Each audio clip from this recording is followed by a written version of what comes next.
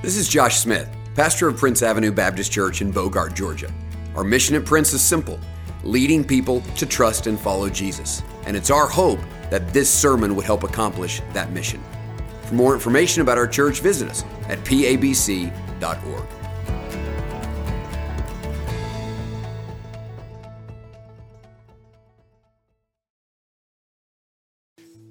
We'll take your Bibles, if you would, this morning as we continue our journey through the book of Hebrews and turn to Hebrews chapter 2. Hebrews chapter 2. We looked at verses 1 through 4 last week, and this week we'll continue by looking at verses 5 through 9. Someone asked me this week if I had some special sermon for Easter, and I said, no, I feel on Easter when we have a lot of visitors, they should hear what we do week in and week out. So I'm just going to try to find something in the next part of Hebrews that may in some way relate to the death, burial, and resurrection of Jesus Christ. I'm not sure that'll be possible, but if I can just find something in the Bible that maybe makes a direct line to the gospel, I think I'll be able to do that. So I am looking forward to next week as we celebrate Easter together, but we're just going to keep on going as God is teaching us a lot in the book of Hebrews. There may be no person in the Old Testament who saw more miraculous works of God than Elisha. Now that's an amazing thing to say because his predecessor was Elijah. I was thinking this week, it's one of the things that made me think about this story, about Elisha's request when Elijah was being taken up to heaven. Elijah said, "What do you want?" And Elisha said this, "I want a double portion of your blessing. I want a double portion of God's hand upon you," which Elijah had done some amazing things. He had raised a widow's son to life. He had called down fire from heaven. And Elisha says, I want double portion. I love that. I pray all the time that God would give me a double portion. And Elisha got it. He saw some incredible things. One of my favorite little stories is in 2 Kings chapter 6. Syria is warring against Israel. And so the Syrian king would get alone in his chamber with just his servants, and they would make a plan for how to take down Israel. But it seemed that every single time they came up with a plan, the Israelites knew about it. So they would know the Israelites were going to be at a certain place in a certain time, and Syria would go, and they weren't there. Or they would come in a certain type of attack, and Israel would be on that side and would know and would fight them off. This happened so many times that the king of Syria was convinced that someone on the inside from his army was giving insider information. There was a mole in the camp. And so he brought all his servants together and said, all right, guys, what's going on? Something's obviously happening. Every time we fight against Israel, they know that we're coming. And the servants say, King, it's not us. It's this pesky Elisha. He's a prophet in Israel. And what happens is this, is every time you make a plan, the Lord allows him to hear what you say in his chamber, and then he tells the king of Israel, and they're always ready for you. It happens every time. So the king of Syria decided to take down Elisha. So one night, he takes all of his horses and chariots, and they go surround the whole city where Elisha was. Elisha's servant wakes up the next morning. He walks outside, probably to get the paper or something, and he looks around, and the entire city is surrounded by horses and chariots. His servant goes back in and says, Elisha, I think we have a problem. To which Elisha says, no, it's fine. Those who are with us are more than those who are with them. To which the servant then goes, 1, 2. Elisha, I know, I appreciate you being optimistic. This is part of your job as a servant, but you don't understand. We're surrounded by an army. And then Elisha prays this prayer. He says, Lord, would you open the eyes of my servant so he could see what I see? And God did. And Elisha's servant's eyes were open, and what he saw was something that human eye could not see. In the eyes of faith, he saw surrounding the Syrian army was another army of horses and chariots of fire that were there to protect and defend Elisha, and they did. That's good. You can clap on that. That's a good one. Elisha's servant learned an important lesson that day. He learned that what we see with the eyes of faith is always more important than what we see with the physical eye.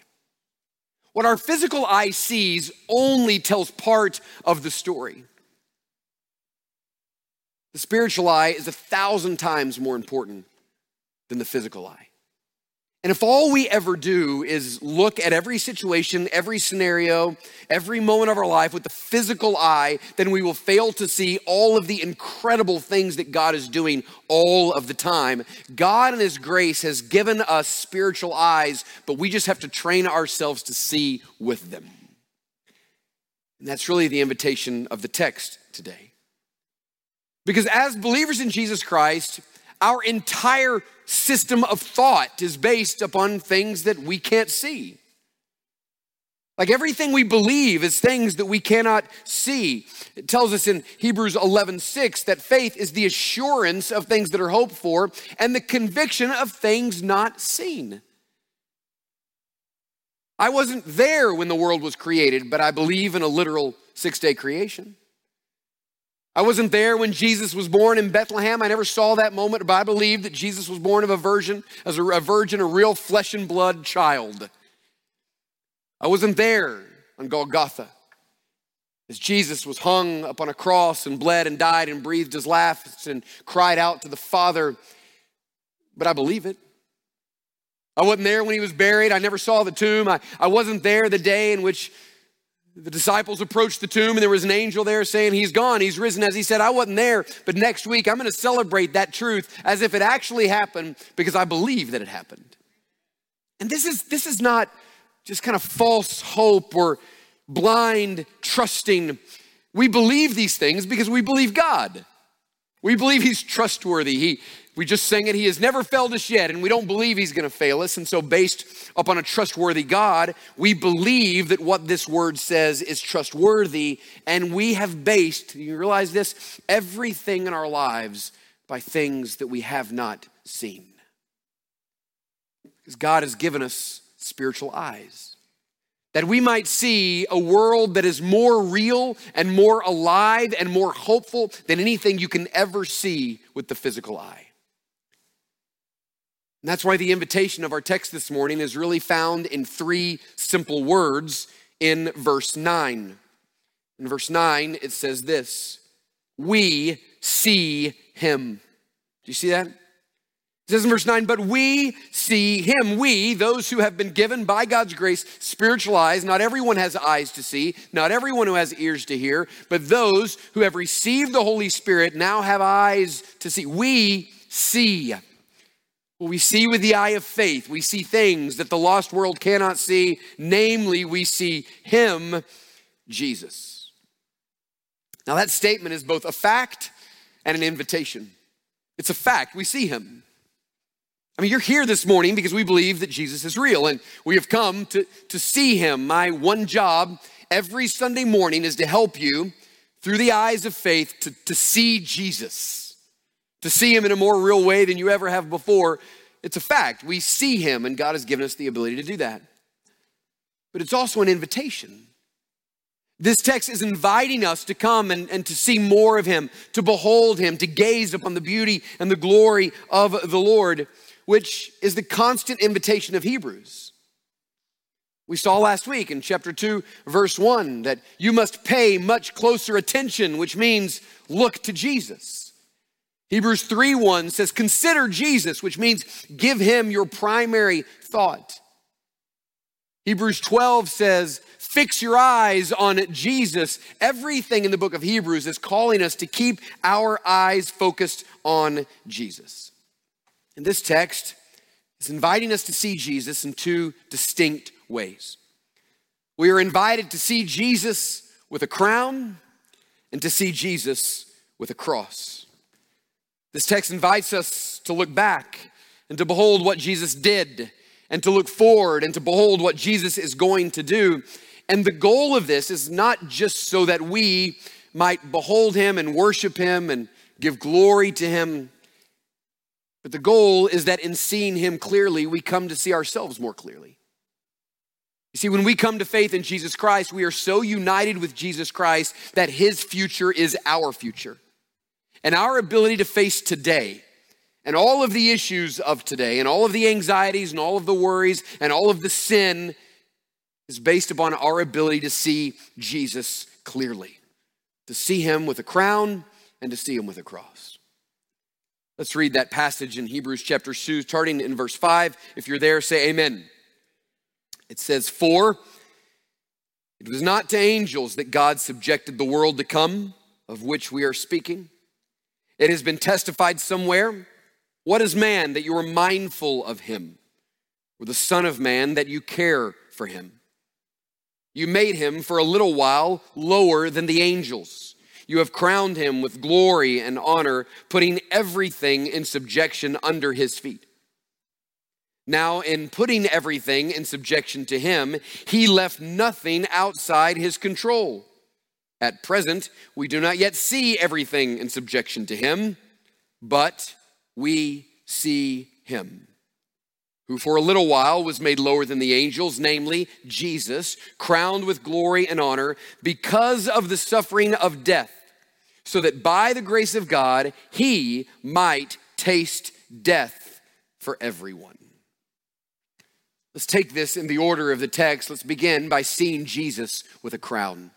I'd encourage you to write that down. You must see Jesus with a crown. The text begins with the word "for," and this is important because the author is continuing his argument from chapter 1. Let me just summarize it very quickly. Chapter 1 has one point. God has spoken in a son.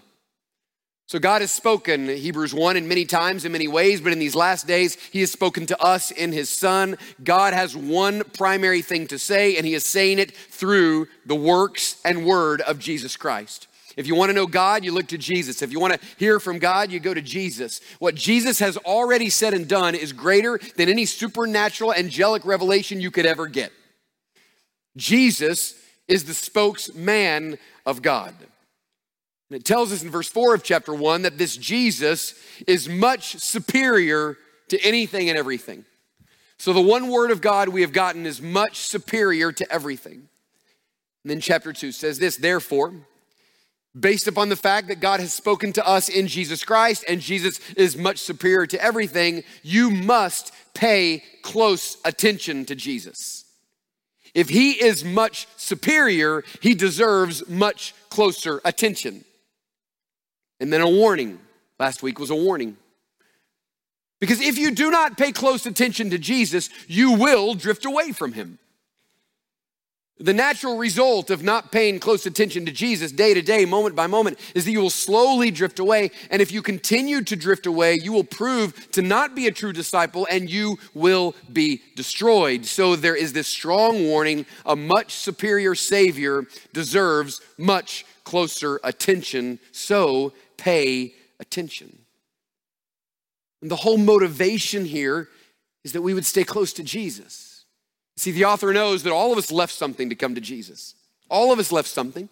If you didn't leave something, you didn't come to Jesus, because Jesus demands repentance. So we turned from something and went to Jesus. But here's the thing. The moment we come to Jesus, all the things we left are still calling us back.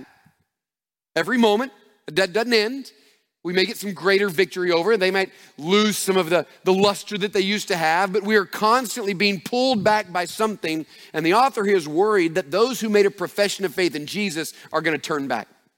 They're going to stop looking to Jesus and they're going to start looking at the things that they left: the sin, the habit, the friends, the family, the traditions, the religion, and they're going to go backwards.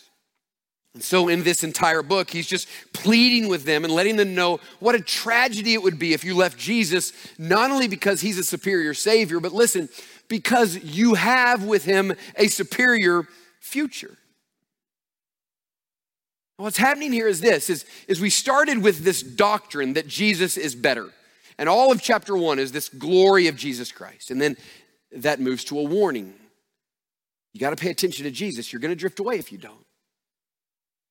But what I love about this text is I think it's just a model for us as believers, because it reminds us that everything in our life is based upon truth. You got to know the truth, right? You got to have a solid foundation of understanding of the Lord. That's why every week I start my sermon by saying, open your Bible too, because we got to build this on something. But that truth leads to warnings. If you don't obey this truth, there will be consequences. But I love this, that it doesn't just end with a warning, it moves to an encouragement.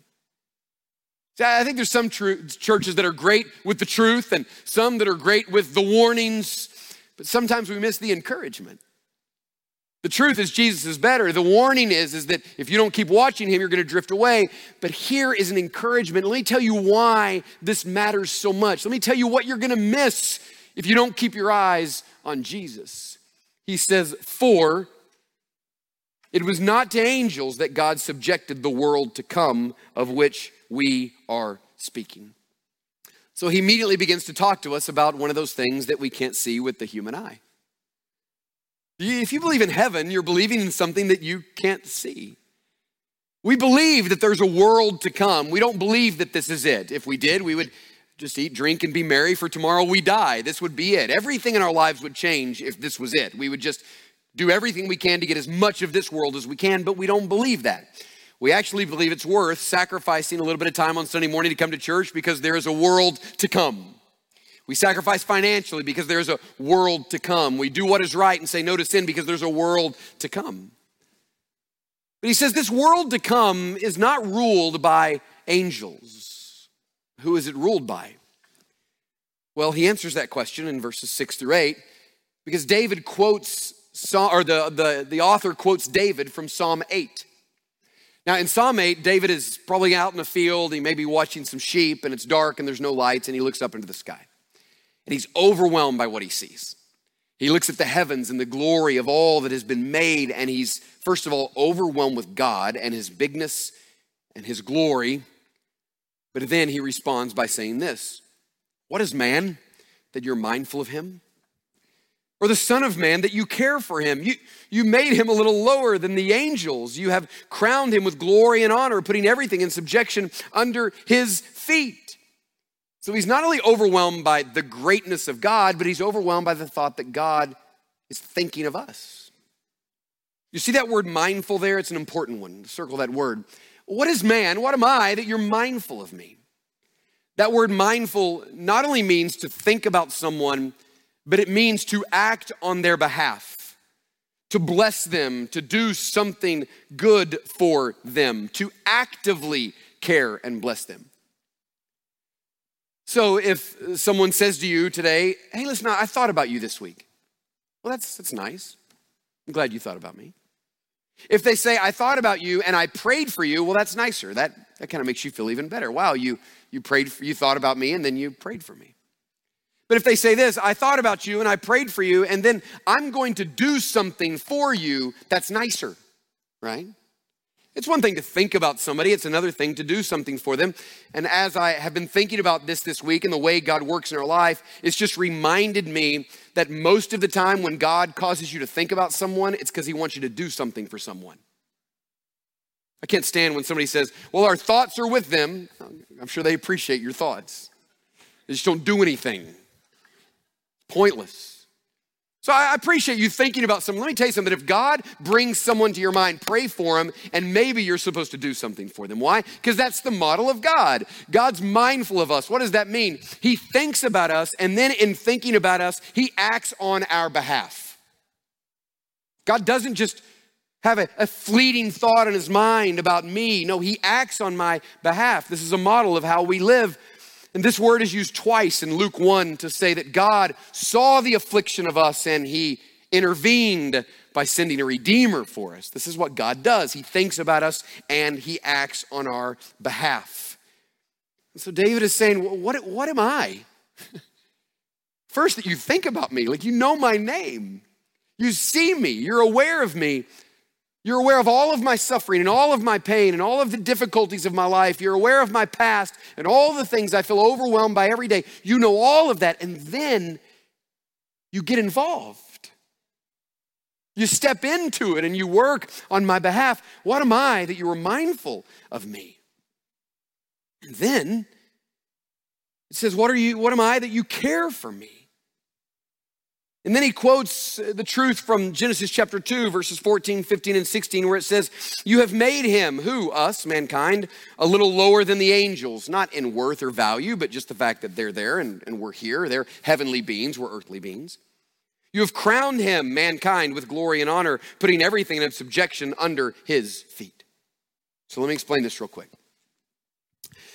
Genesis 2 tells us that God has created us to rule the world. So his original plan in creation was that we would live under the authority of God, okay? And then we, on God's behalf, would rule the world. We would have dominion over the world. It says there is nothing that was not subject to mankind. So God's plan was what we often refer to as us being vice regents, means we work on behalf of the Lord and we rule and reign over all creation. That's exactly what Adam and Eve did. They ruled over creation. Now, it says in the next verse that we don't see this now. We haven't seen this yet. And that's because it's not like that right now. You see, when Adam and Eve sinned, they didn't just disobey. They pledged allegiance to sin. Well, think about this. What God had said is this. He said, I want you to live under my control, and as long as you live under my control, you have dominion over the whole world. You will rule over the whole world. But what Adam and Eve decided to do is this. Instead of submitting to the authority and dominion of God, they submitted themselves to the authority and dominion of sin. Because you're a slave to whatever you serve. So instead of being rulers, they're slaves. Instead of having dominion, they're under dominion. And so now mankind, crowned with glory and honor, created for this incredible purpose to rule and reign on earth, are now subject to the fear of death and sin and slavery. And we are completely enslaved, in bondage, under the dominion of sin, far from the life that God created us to live. Listen, this is not the way God intended it. This is not as good as it gets. Praise God. God did not create us for this. He created us something more than that.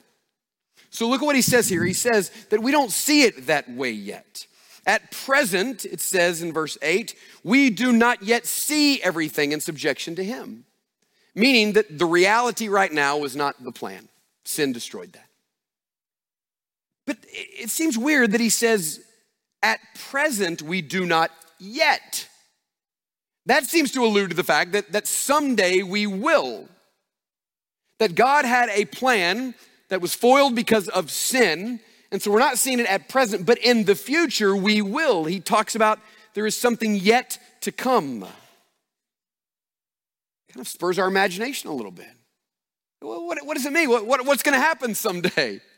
What's going to happen with us? And then right as we start to wonder about this world to come, the author completely switches on us. Look at verse 9. We see him. Now, we would think that him is the rest of the hymns. See, there's been a lot of hymns here, okay? What is man that you're mindful of him? The Son of Man, you care for him. You made him a little lower than the angels. Now, in putting everything in subjection to him, he left nothing outside of his control. At present, we do not yet see everything in subjection to him. That's talking about mankind. Created to rule and reign, but then it switches hymns. We see him for a little while, lower than the angels, namely Jesus.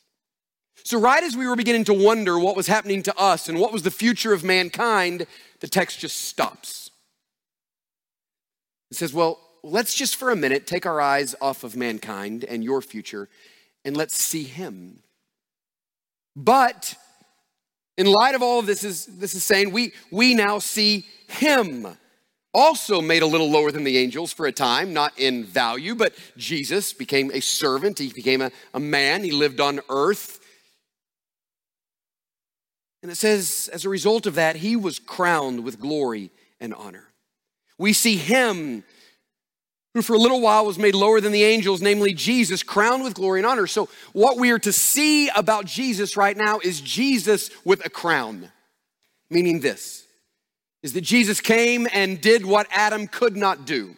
He was the second Adam. He was the better Adam. He came and lived in this world and stayed submissive to the Father and never submitted to the rule and reign of sin and death and hell. Therefore, because of that, living this perfect life, he went to the cross and died a criminal's death. And as a result of his obedience, he not only died and was buried, but rose and ascended to the right hand of the Father, where right now Jesus is ruling and reigning over all things. That's all of Hebrews 1. I'm not going to re-preach those sermons. Go listen to them. He is right now the king who has a kingdom. He is ruling and reigning, but we don't really see it yet, do we? We see it with the eye of faith. We are to see it right now. We're to picture Jesus enthroned with a crown. We don't see it fully yet, but someday we will. Someday that which we see with the eye of faith, we will see in reality. But listen, how in the world could you ever survive this life? I mean, let's be honest. Where would you have any hope or any confidence or any grace for the future if you did not see Jesus with a crown? If Jesus was not ruling and reigning, how could you wake up tomorrow? Like, why would you do anything if Jesus was not enthroned? If the one that you have chosen to give your life to was not in complete control, you have no hope in this life or the next. Like, we should pack up and go home. Like, the only thing that keeps you going day after day is seeing Jesus with a crown. Wake up in the morning, see Jesus with the crown. Be reminded that the one who saved you is not pacing, he's seated. He's got all of this under control.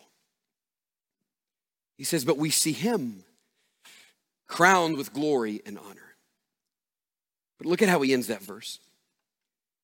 Because of the suffering of death, so that by the grace of God, he might taste death for everyone. So he's saying our only hope and confidence is to see Jesus with a crown, but we must also see Jesus with a cross. Because the pathway to his crown was the cross. The way Jesus got the crown is that he went to the cross. It says, because of the suffering of death. The pathway to his crown was his cross. So that by the grace of God, he might taste death for everyone. Let me just say something neat. There's a connection between that word mindful in verse 6 and the grace of God in verse 9. How do you know that God is mindful of you? Because of the grace of God displayed in Jesus Christ. He didn't just think about you, he worked on your behalf. So by his grace, he might taste death for everyone. That word taste means that he has experienced it. He has been fully engulfed in it, meaning he took what we deserved. He took our death. He took all of the condemnation. He took all of the dominion, all of the rule and reign of Satan. And by his death on the cross, he took all of that upon himself. So we see him with a crown and we see him with a cross, and he has done that for everyone without distinction, male, female, young, old, rich, poor, Jew, Gentile. Without distinction, he has tasted death for everyone. So here's my question. Why is it that in verse 9, the author completely switches attention to Jesus? Because he was talking about us, and we were created to be crowned with glory and honor, and all of these great things were going to happen. And then all of a sudden, right then, he just stops and says, yeah, but we see Jesus. The reason is because everything that we were created to experience was completely lost because of sin. It was all destroyed. We're no longer whole, we're broken. That everything has been disrupted by sin. We've lost everything. We're hopeless. We have no future. And the reality is, if you look with a physical eye at the world around you, and if you look with a physical world around about your own life, and your singleness, and your marriage, and your children, and your work, and your school, if all you see with the physical eye is the reality of the world around you, what you're gonna see is that everything is messed up. And everything is broken, and everything seems hopeless. And right at the moment in which we start to feel the brokenness of the world around us, it says this, but we see him. Meaning we don't just see that, we see something else. We see something the physical eye cannot see. What? We see Jesus. We see him with a crown, and we see him with a cross.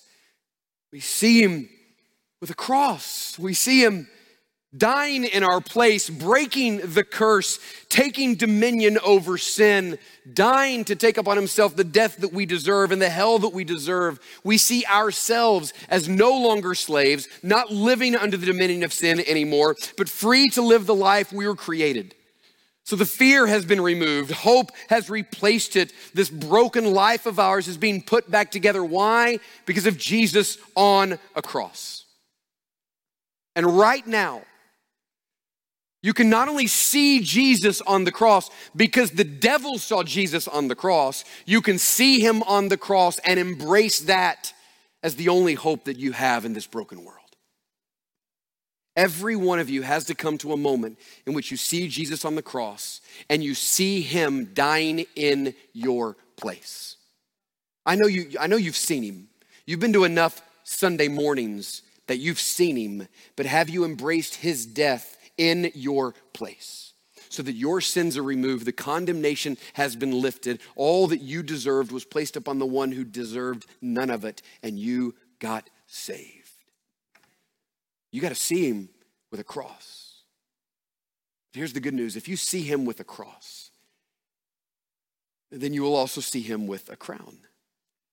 Meaning you've got to see that Jesus has a glorious future. No one has a better future than Jesus. Jesus has a perfect, glorious future. One day he will return and he will establish his kingdom and he will restore Eden. He will make the world like it was intended to be made. And the most amazing part is this: we who have trusted Jesus Christ will return with him, and when he establishes his kingdom on earth, we will once again rule and reign with Jesus Christ. So 2 Timothy 2 says this saying is trustworthy. If you have died with him, you will also live with him. If you endure, you will reign with him. See, when you see Jesus with a crown and you see the picture of Jesus' future, you also see a picture of your future. I was going to read this morning Ephesians chapter 2. I'm not going to because of time, but write down Ephesians 2, 1 through 10 and read it later. Because here's the gist of Ephesians 2. What it's saying is this, is that when you come to be a believer in Jesus Christ, you are completely united with Jesus, meaning his death counts as your death.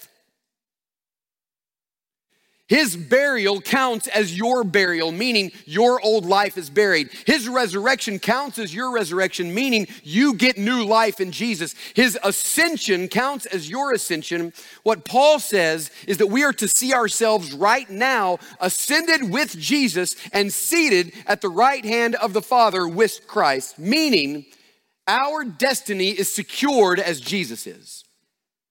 He's got a crown. And someday we will rule and reign with him. And by the eyes of faith that God has given you, you must continually see Jesus with a cross and see Jesus with a crown. And church, that's the gospel. That he took only what we deserved and we got only what he deserved.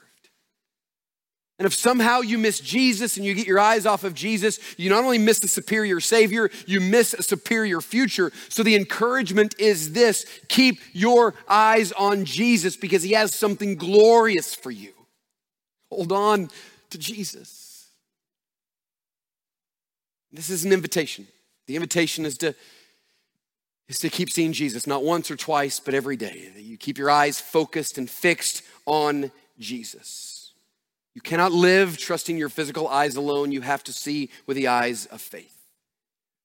You say, well, how does that help me today? Listen carefully and we'll close. Here's how it helps you.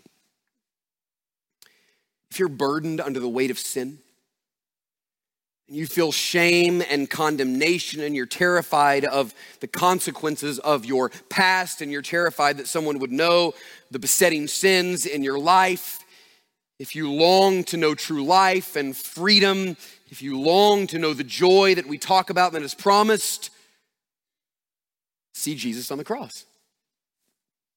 See Jesus on the cross. Get on your knees this morning and cling to Jesus on the cross. Behold him on the cross and realize that everything you're longing for, all of the freedom, all of the forgiveness, all of the cleanliness, all of the hope, is found in the cross of Jesus Christ. Run to the cross and see Jesus there.